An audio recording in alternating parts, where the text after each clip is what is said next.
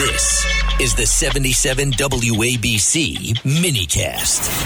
Hello, everybody, and welcome to Lou Dobbs Sunday. We're delighted to have you with us. We're going to be talking a lot this hour about Israel.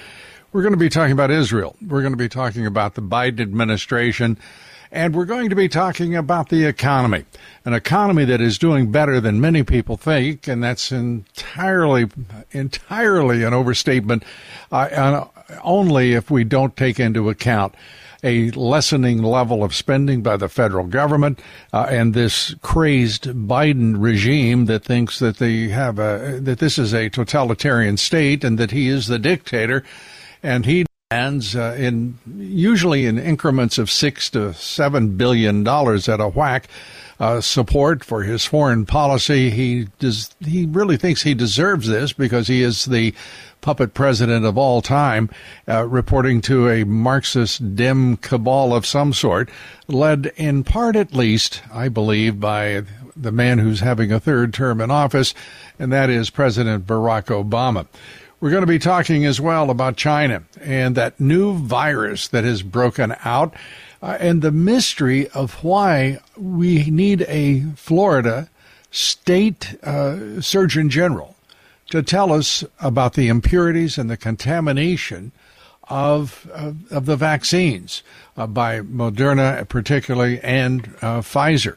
This is all very disturbing stuff, particularly as we're watching the CDC prepare, it seems, to, at least that's the judgment in some quarters, to bring the country back to mass and social distancing, both of which doesn't work. It's a preposterous moment in American history when we have a public health agency. Think about it, a century and a half of real aggressive and effective and professional, diligent public servants working in public health, and now they're led by the NIH, read Dr. Anthony Fauci, and the Centers for Disease Control, read absolutely bizarre, unqualified, not even properly educated officials that lead that agency and have led it over the course of the past 5 years. Deeply disturbing. And parents, meanwhile, as we are, now well into the school year, are having to ask themselves, what do I do when we decide about vaccines? Do we go to vaccines? And are the claims true that there are turned out to be only 1% effective?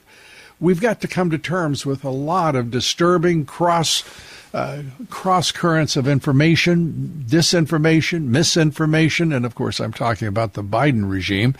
And we're going to be talking about President Trump, who seems to be crushing just about everyone that not in his path, but who are trying to get on at least the same trajectory as he is.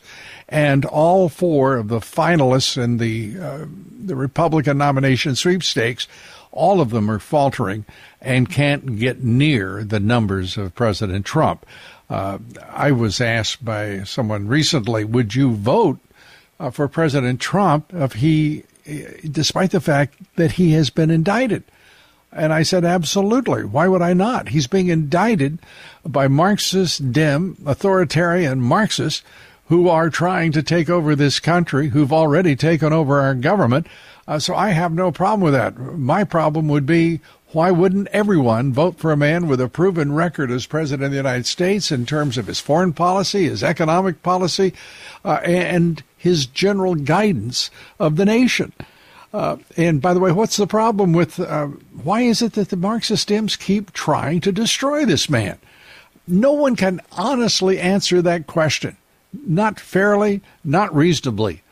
Because, frankly, he's never, ever been convicted or proved to have done any wrongdoing of any sort, and that is over the course of 8 years of political persecution, countless prosecutions, and absolutely an establishment and deep state bureaucracy that has tried to frame him, tried to railroad him.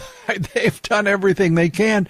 And then I listen to these self-righteous left-wing Marxists stand up in front of an MSNBC camera, for example, and saying he's an evil man, he's a racist man, he's a bad man. And he is a man who thinks he's a dictator. And meanwhile, we've just watched Joe Biden circumvent Congress once again and urgently get, I believe it's 14,000 rounds of tank ammunition to the Israelis. He is supposed to get reviewed by the Congress before doing so, and off he goes. If he needs $6 billion to unfreeze Iranian assets, he does so unilaterally, not with the complicity or the compliance or review or approval of the Congress of the United States. He just does it. I have never seen a president. I have never heard of a president. And I'm going to include FDR. By the way, I happen to be an admirer of Franklin Delano Roosevelt. I think he did wonderful things. But he's accused of being dictatorial at various points during his efforts to fight back the terrible depression of the 30s. And he doesn't come close to what Biden has done unilaterally, and none of his policies are to deal with a problem, a social issue, or a threat. They are simply to carry out a political agenda that is left-wing as it can be. He is a Marxist Dem, if ever there were one. His entire administration is precisely that. And look at that border. Look at that southern border, wide open, and no one is complaining about it. I mean, no one on the left is complaining about it. No Marxist Dems are complaining about it. The Republican establishment isn't. The rhinos aren't complaining about it. Wall Street isn't complaining. Corporate America isn't complaining. And by the way, we have to take account of all of that, because why would they not? Because that border is controlled by the Mexican drug cartels. The cartels are in charge of the border that our government has ordered away from the border. The Border Patrol, the Immigration Enforcement Agency.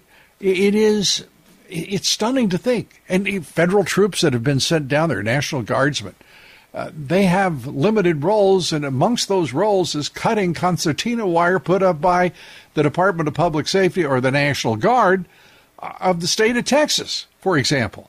But neither, as far as I know, no other state, border state, not Arizona, not New Mexico, not California, has put up any sort of resistance to what is an outright invasion of millions of illegal immigrants.